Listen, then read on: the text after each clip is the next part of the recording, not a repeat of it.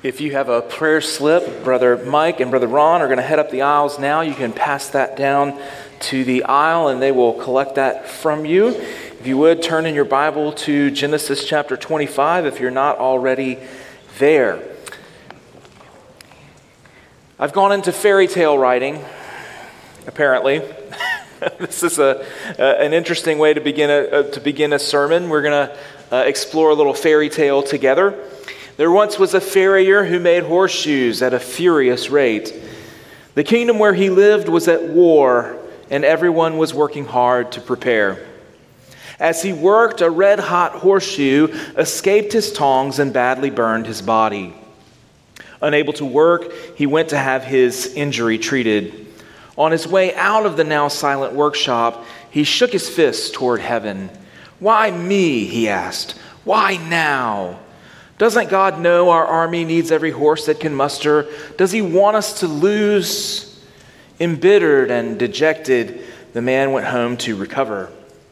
Back in the workshop, the lowly apprentice sadly prepared the workshop to be closed for a while. He put away the tools and extinguished the fires and shuttered the windows.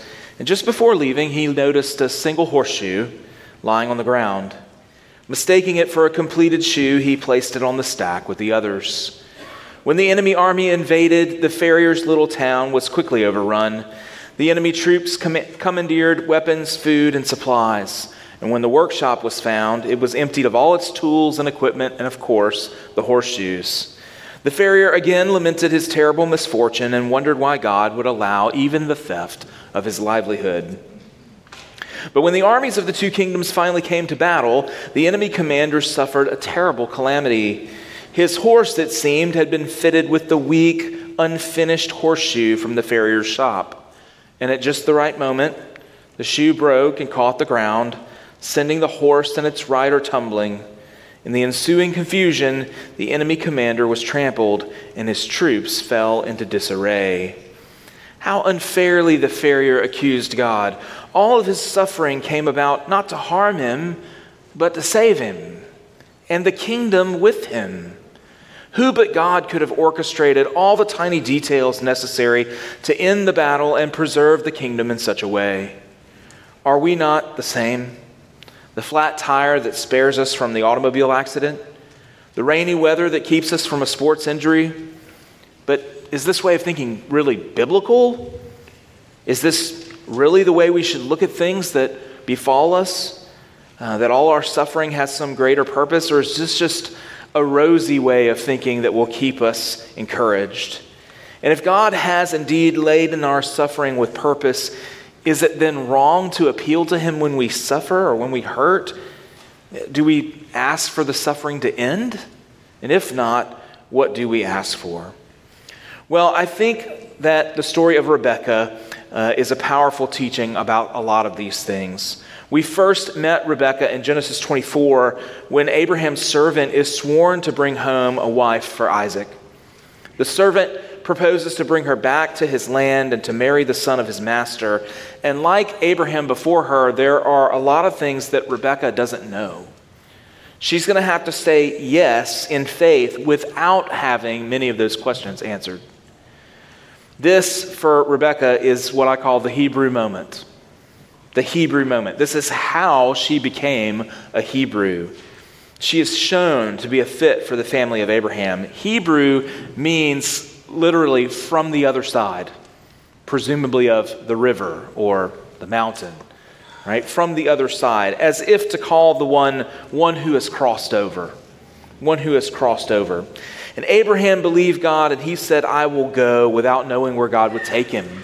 And that going without knowing really becomes the characteristic thought when we think of Abraham. We think of Abraham believing God. It's yes to God when he can't see how it will all work out. He does that again with the sacrifice of Isaac. God says, "Go up on the mountain and take the boy and sacrifice." And he says, "I will go, I'll obey," when he can't see how it's all going to work out. And Rebekah now has that same opportunity. She will have to say, "I will go." Rebekah left her family behind and she crossed over. She showed herself to be a fit for the Hebrews as she crossed over. She became the wife of Isaac, Abraham's son, the heir of God's promise. But now, chapter 25 brings us to a moment of incredible tension. Abraham the patriarch has died. All of God's promises for his offspring now hang on Isaac, and Isaac has no offspring either. So how will the chosen seed continue? This will be the natural question in the mind of the reader of Genesis. They've been working their way through. They've come to this point where God has chosen this man. He said, I'll make you a great nation, and I'm going to bless you, and in you all the nations of the earth will be blessed. He's hung all of these promises on an heir, and now we see the heir, but now we need a new one. And so, as you read through Genesis, there's this formula that comes up over and over and over again, this figure of speech in the language. These are the generations. These are the generations. So if you look at verse 19, we see that here. It's familiar. If we had begun at the beginning of Genesis and read all the way through up into now, we would be used to this formula. These are the generations. In chapter 5, these are the generations of Adam. What follows is 30 verses or so that take us from Adam to Noah. You know the portions that I'm referencing here. Adam fathered Seth, and Seth fathered Enoch, right? These are the begots, right? And so in chapter 10, these are the generations of Noah.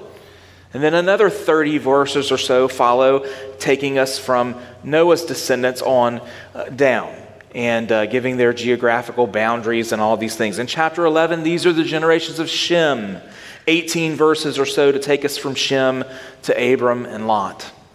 We even see this formula earlier in chapter 25, a little before our section. These are the generations of Ishmael. And there are 6 verses there to tell us all about Ishmael's descendants and their whereabouts. And so with that reading experience, with that context in mind, we come to verse 19 and we get this familiar phrase, these are the generations. So we're expecting, let's see how fruitful Isaac has been, right? These are the generations. Here we go. And what we get instead, these are the generations of Isaac, Abraham's son. Abraham followed Isaac. Yes. Verse 20, and Isaac was 40 years old when he took Rebekah to be his wife. Yes, and then we get the twist. And Isaac prayed because Rebekah was barren. And so, like Sarah before her, Rebekah experiences barrenness. And the main difference between the story of Abram and Sarah and their barrenness and this story now is that Abram was told that he would have offspring as early as Genesis 12. God mentions offspring to him as early as Genesis 12 when he was 75 years old. And Isaac is born to Abraham 9 chapters later. 9 chapters and 25 years later. That's how long we wait for Isaac. We wait for God's provision for 25 years. And here, though, we have Rebekah's barrenness, which is 20 years. It's certainly not short. But here we have Rebekah's barrenness of 20 years, and it's introduced and responded to and resolved in a single verse. And I think the writer of Genesis wants us to notice that. He's given us 9 chapters of the conflict, the tension of who is going to be the heir of these promises. And then we get to chapter 25 and we get to Isaac and Rebekah and we have all that in one verse. Isaac prays for her and God answers the prayer, a single verse. So why would that happen? Well, I think with Abraham and Sarah, the main point of the story is that God has said there will be a child and there isn't. So 9 chapters and 25 years of waiting, sometimes faithfully, other times less so. They're preserved for the reader to see and experience in that way that story communicates to us. We get to experience along with the characters. And so Abraham and Sarah, they wait. And the question is, how is this tension between what God said and what we actually see? How is that going to be resolved? I mean, how could God keep his promise? How is this going to be possible? Abraham and Sarah responded with laughter. It was so preposterous when they heard, each in their own time, laughed at this possibility. Old people like us don't have babies, they said. So the birth of Isaac, when it comes, is a laughter-filled celebration. Yes, God keeps his promises. He is able to do what he promised to do, and he always keeps his promises. And so barrenness was this huge, looming problem that lasted 9 chapters, and we see a miraculous resolution which proved that God was able to do what's impossible for us. But perhaps more importantly, it proves that he's always faithful. He always keeps his word, even when we can't reconcile what he's promised to what we see. The context of that Sarah's long journey through barrenness, begs the question. So again, why one verse for Rebekah? And simply put, I don't think barrenness is the problem anymore. Now, I'm not saying it's not a problem, and I don't want to minimize. Isaac and Rebekah would have been waiting and praying and wrestling with this for all those 20 years. It is a problem, but for the reader of Genesis, it's not a problem. Why? We've already seen what God can do. Right? We've already addressed barrenness. We've had a 9-chapter clinic on God sovereignly opening and closing the womb. We know that even in old age, Sarah can give birth. So as the reader, we're not quite as worried about, what's going to happen with the heir here? And so the question this time is not whether there's going to be an offspring. The question this time is the offspring itself, or should we say themselves, plural. Because indeed the problem now is there are indeed 2. What's going to happen now? What will God do with the promise when there are 2? And so that really is the first main point that I want us to kind of latch onto here in the text. In this world, we are never safe from the next problem. We're never safe from the next problem. So here we have all of this tension built up in who's going to be the heir. God provides an heir. It's Isaac. And then Isaac comes along, and we don't have a wife for Isaac. And then we meet Rebekah, and God provides for that. And then she's barren, just like Sarah was. And so it's just one problem after another in this life. And that conflict is a big part of what drives this story and drives us to the Lord's answer for these troubles. And so this story, nestled right into Genesis 25, it's surrounded by trouble and conflict.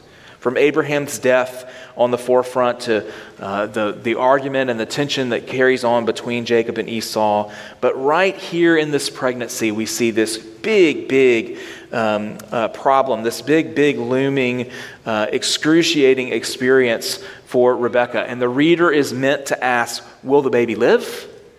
Why is there so much pain and turmoil in the womb? If the child in Rebekah doesn't survive, what will God do then? How can his promise be true? And I think it's the same for us. We go from problem to problem to problem to problem. The student graduates but finds that he must start the learning process again with greater challenges, more responsibilities, more facets of life demanding time, right? The honeymoon is wonderful, but you come home to the mortgage, right? One problem after another, and that's the way this world is. That's the way life is. And so we have to think about, what is it that God has really promised to us? Well, what he's promised to do is to walk with us and not to leave us alone as we face those problems. And we're going to see that as we go ahead. So suffering and seeking, what Rebekah calls out for from God and God's answer. So Rebekah endures 20 years of barrenness and then suffered terribly in her pregnancy. And I just think of the hardship of that and the irony of praying and pleading and waiting for 20 years only to find that the answer to your wait comes with greater suffering than you had before. That is such a trial, such a hardship. The text doesn't tell us much detail about what she was experiencing in the pregnancy, other than it's just simply that the children, and by the way, it's kind of interesting there that the narrator of the story sort of tips his hand there to the reader, right? If you read at the beginning of verse 22, the children, you now know more about the pregnancy than Rebekah does, right? So it's interesting how the narrator kind of gives the reader that. This struggle, coupled with her agonizing cry, tells us that whatever happened was really alarming, truly alarming. She's fearful, she's afraid, she's suffering, she's hurting. And so all these questions come. What if the pregnancy is lost? What if Rebekah dies?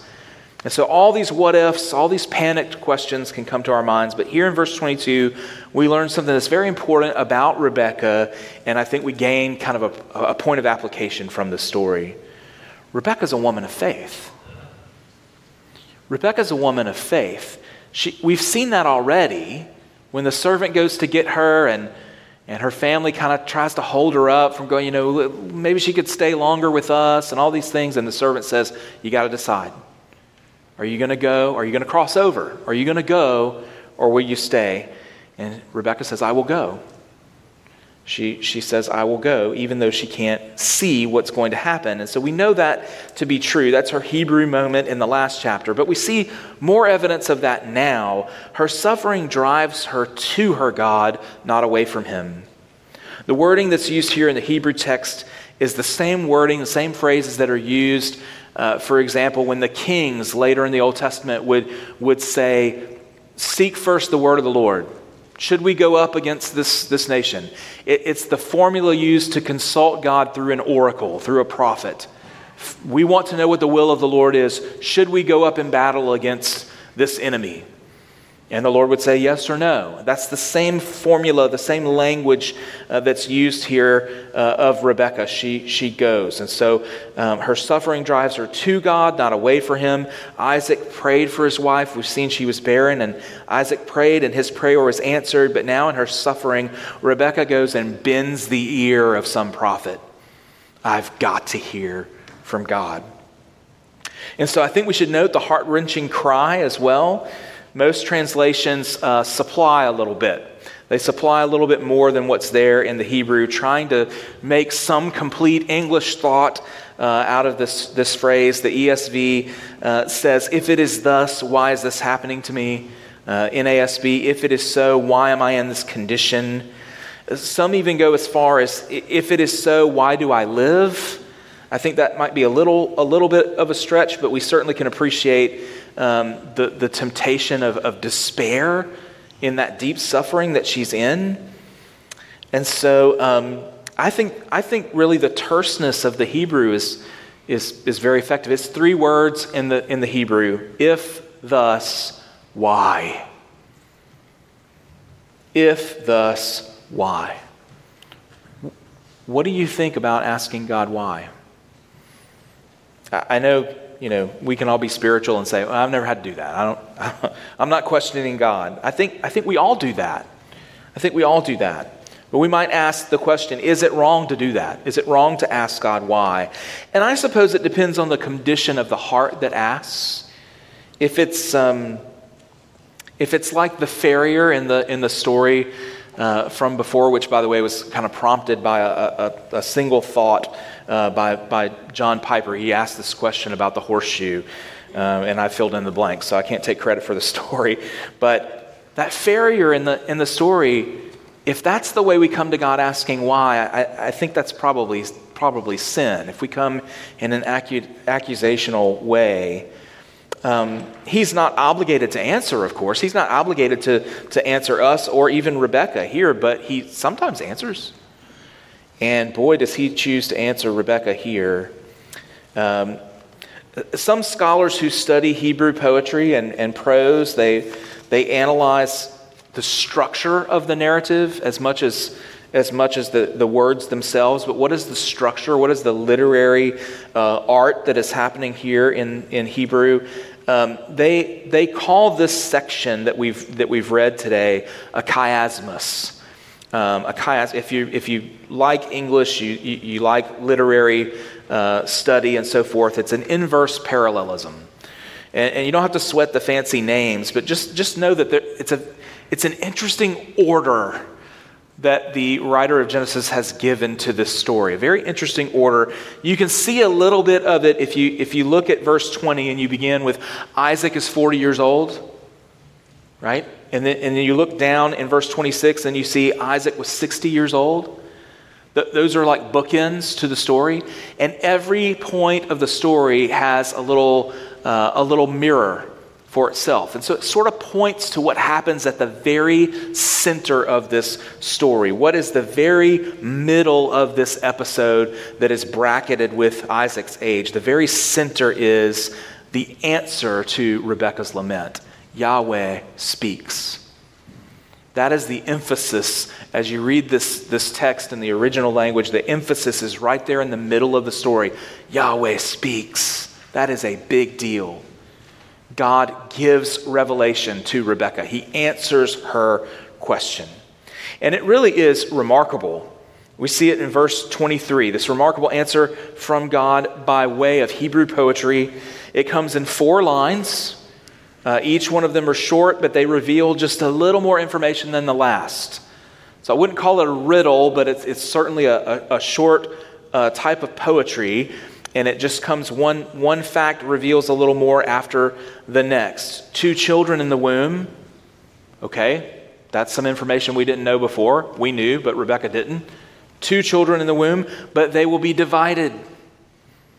They're not going to be knit together and best friends. They're divided. So 2 children in the womb, they will be divided. They'll differ in their strength, and it will be in favor of the younger. And that, of course, is a whole nother puzzle that we get to figure out. As we observed, God was never obligated to give any news to Rebekah. It was completely out of grace that he gave any information at all. But before we try to unravel this puzzle that he's spoken, I want us to just note 2 things. Number 1, Rebekah now knows that there are twins and that they're in conflict.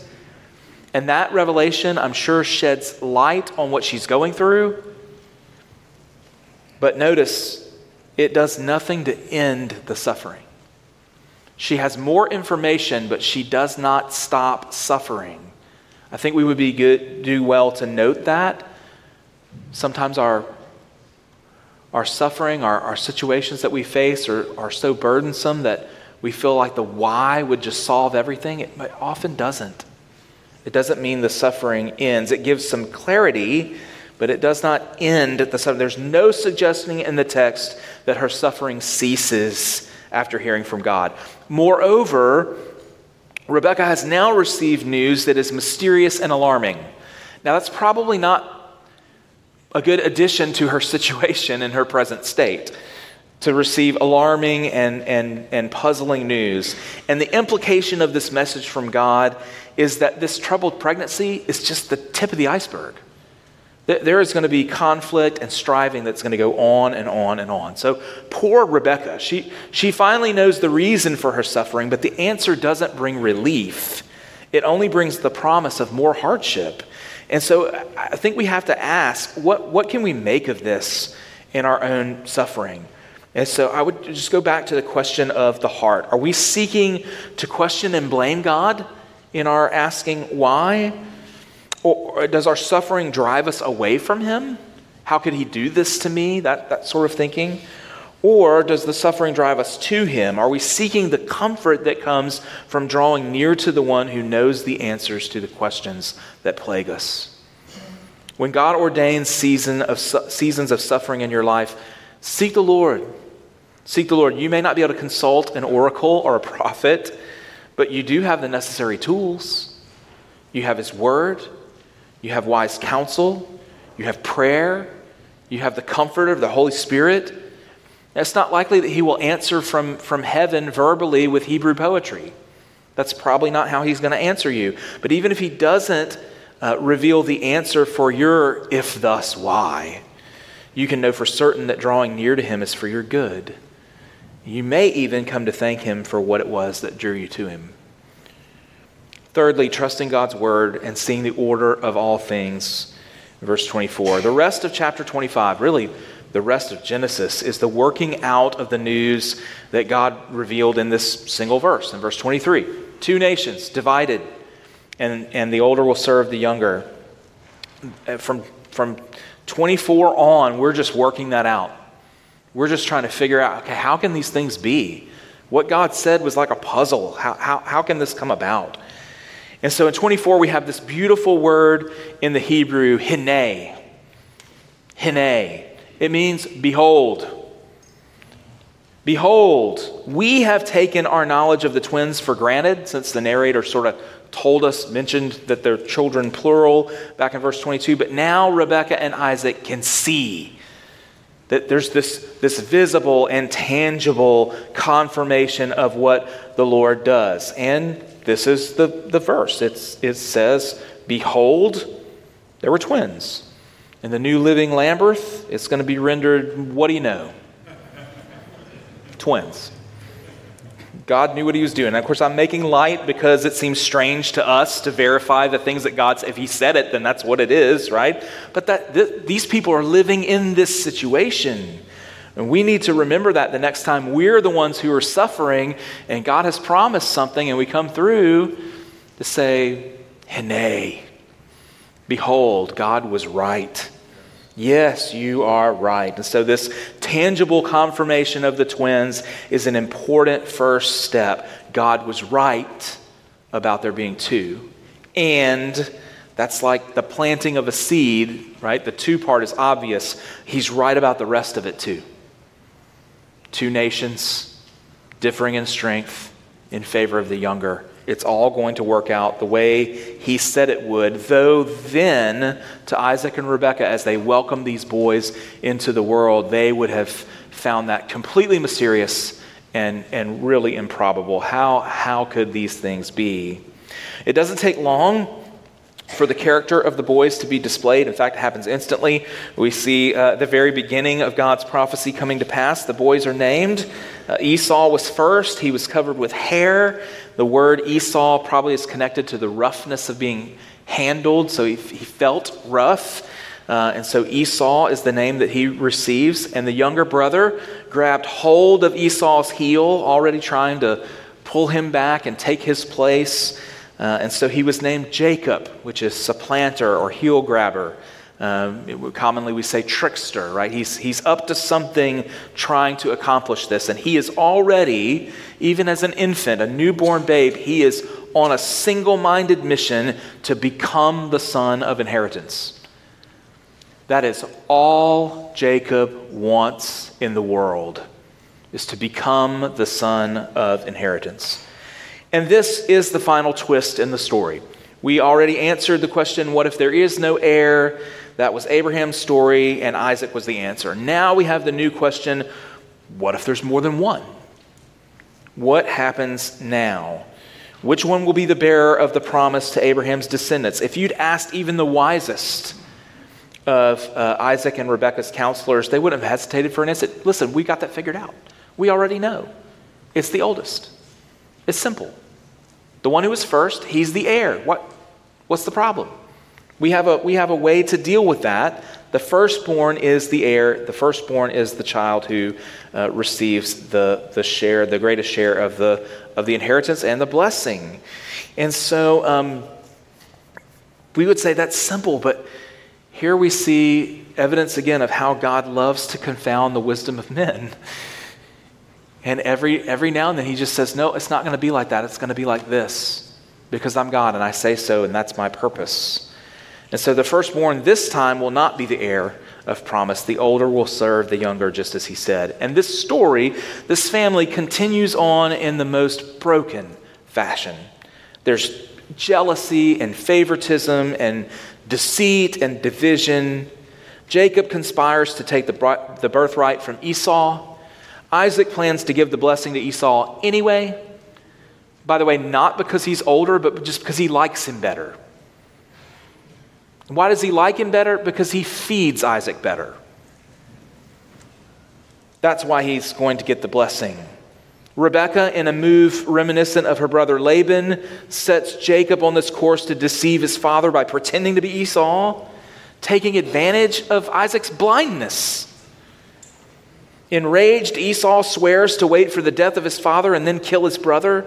So Jacob flees Canaan for Haran and Laban's people. You think your family's got problems? It's been said that Isaac and Rebekah were the worst parents in the Bible. I'm not sure that's true. I think we may be overlooking Jephthah, who sacrificed his daughter, and Herod, who killed his sons before they had a chance to kill him to protect his throne. But it's awful close, isn't it? It's awful close. And here's the point. No matter all this maneuvering on the part of the boys or the parents, what God says in the message to Rebekah is proving true. It is going to happen because God said so. Esau is born first, but proves himself unworthy of the promise. Now, I'm not going to start a second sermon here, I promise, but I want you to look down at the bottom of this chapter to the next story about the boys, because this is a seed that I want to plant that's going to we'll come back to it in our journey through Romans. And so I want to just kind of look at how this next little section plays out. If you look down at verse 31 and 32 of chapter 25, and I'll just paraphrase. This is when Esau comes in from the field and he's famished and he wants some of the stew. You might be tempted to say, like, this is just, the boys have to learn how to share, right? Like, give me some of the stew. No, I don't want to. It's way deeper than that. There's a lot going on in the passage. Jacob reveals in this passage his single-minded, I would say, shameless ambition, shameless desire for the birthright. He ought not even ask for this. This is not something he should even be contemplating. I want to take your place. And so there's some debate about how this all came to. Could a birthright really be sold like this, and under what conditions, and who had to agree to it? Jacob doesn't care. He doesn't care for 1 minute. He will have it at any cost. I don't care what it costs. I don't care who I have to deceive. I don't care what it takes to get it. I want it. I want the birthright. Esau, on the other hand, is willing to part with it for a bowl of beans. He doesn't value it. He would let go of it for something else, something as insignificant as a bowl of stew. And so this really isn't about the stew. It's really about so much more than just the birthright itself. This is about faith. This is about trusting the promise of God. So if you look at verse 32, Esau says this. Chapter 25, verse 32, Esau says, "If I starve to death and die, what good to me is the birthright?" Now, I would just say this about that question. That's not the question of the one who has the birthright. It's the wrong question. Do you know what the right question is? The right question of the one who has the birthright is, since I am the son of promise, and God is faithful to my father Abraham, my father Isaac, and has promised the things that he has promised, how is it that I will escape this situation with my life?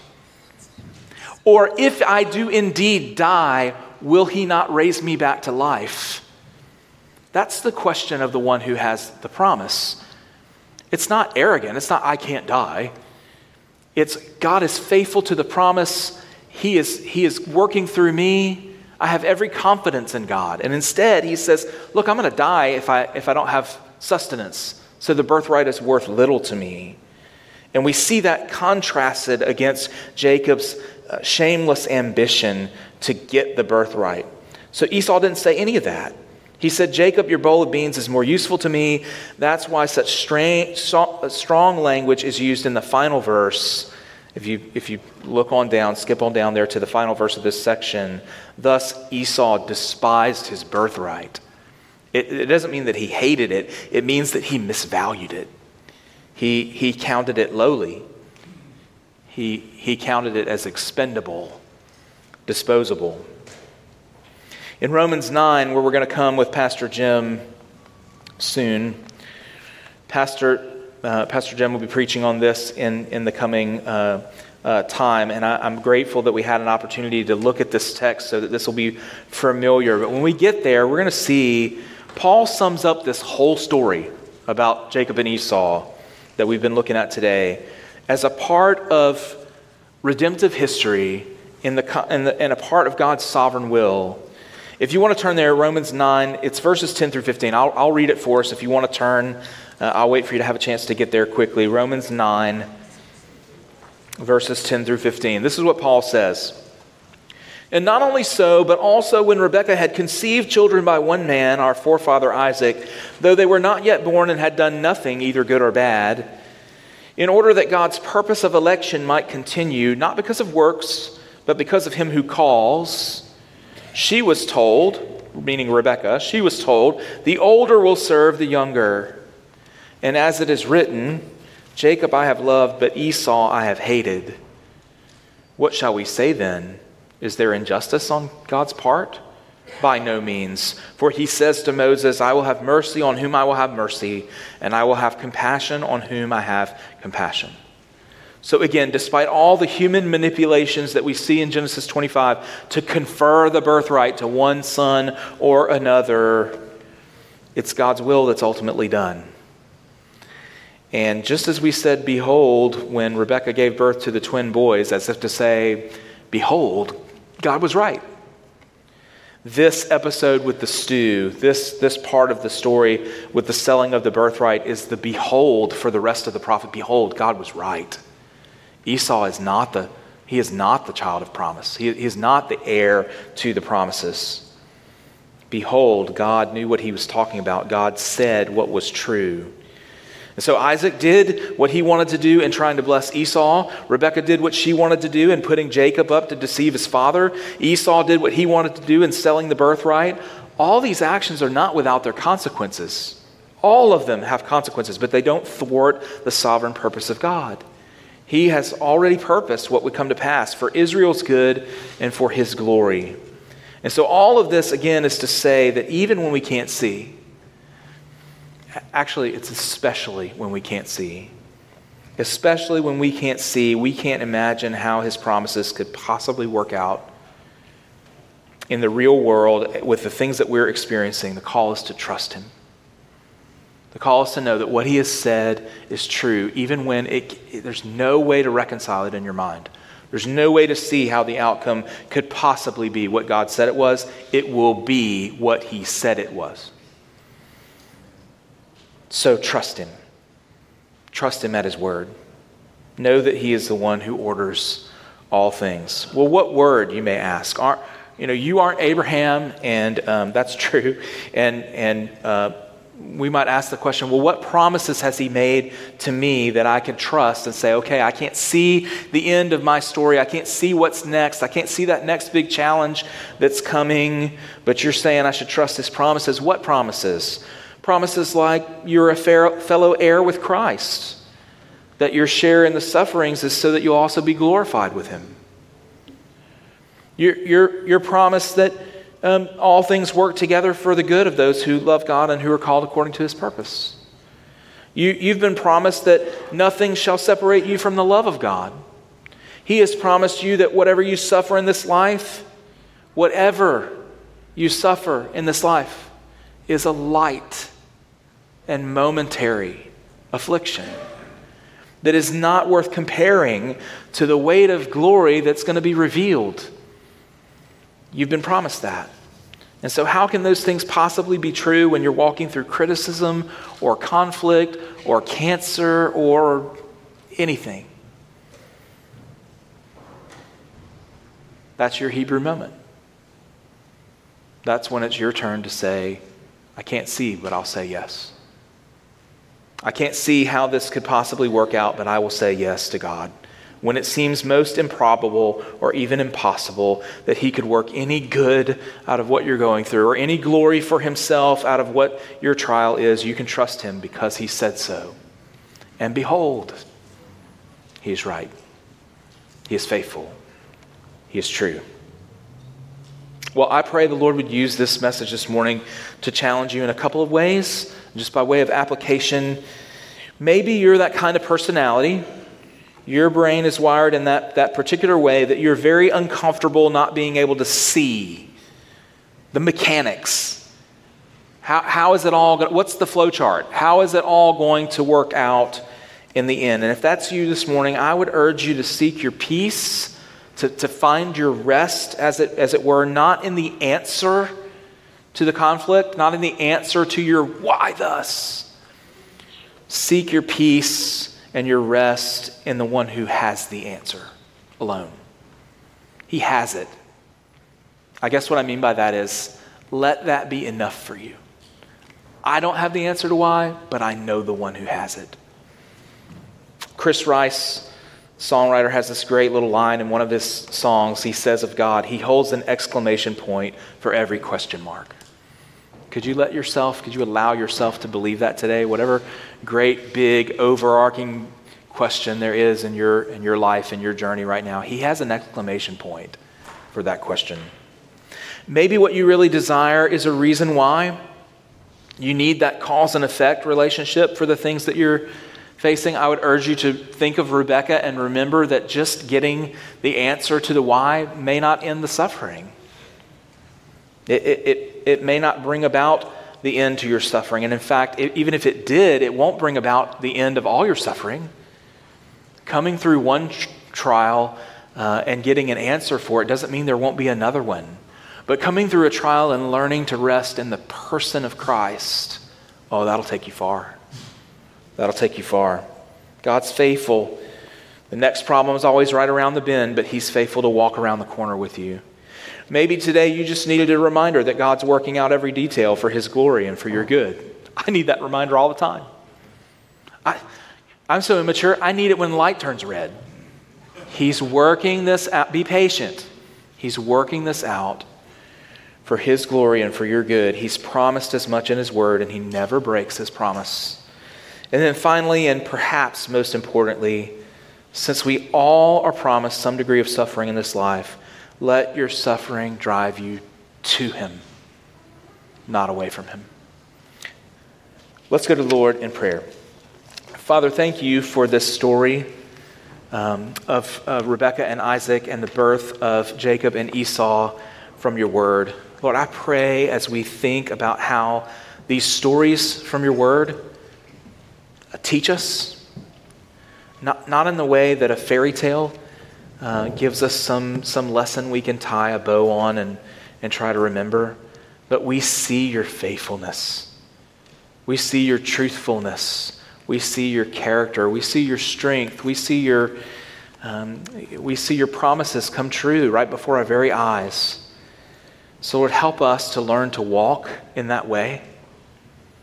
Help us to learn that whatever trial we face, whether it be something small that we think wrongly that we can handle in our own strength, or whether it be something that's just completely beyond anyone, help us learn to trust you, to follow you, and to rest in you. Lord, would you move among the hearts of your congregation this morning and do a work in each one of us? Show us where our faith is lacking. Show us where our obedience is missing. And may we respond to you. Church family, we're going to stand and sing. I'll be here at the front. If there are needs on your heart, you're welcome to come.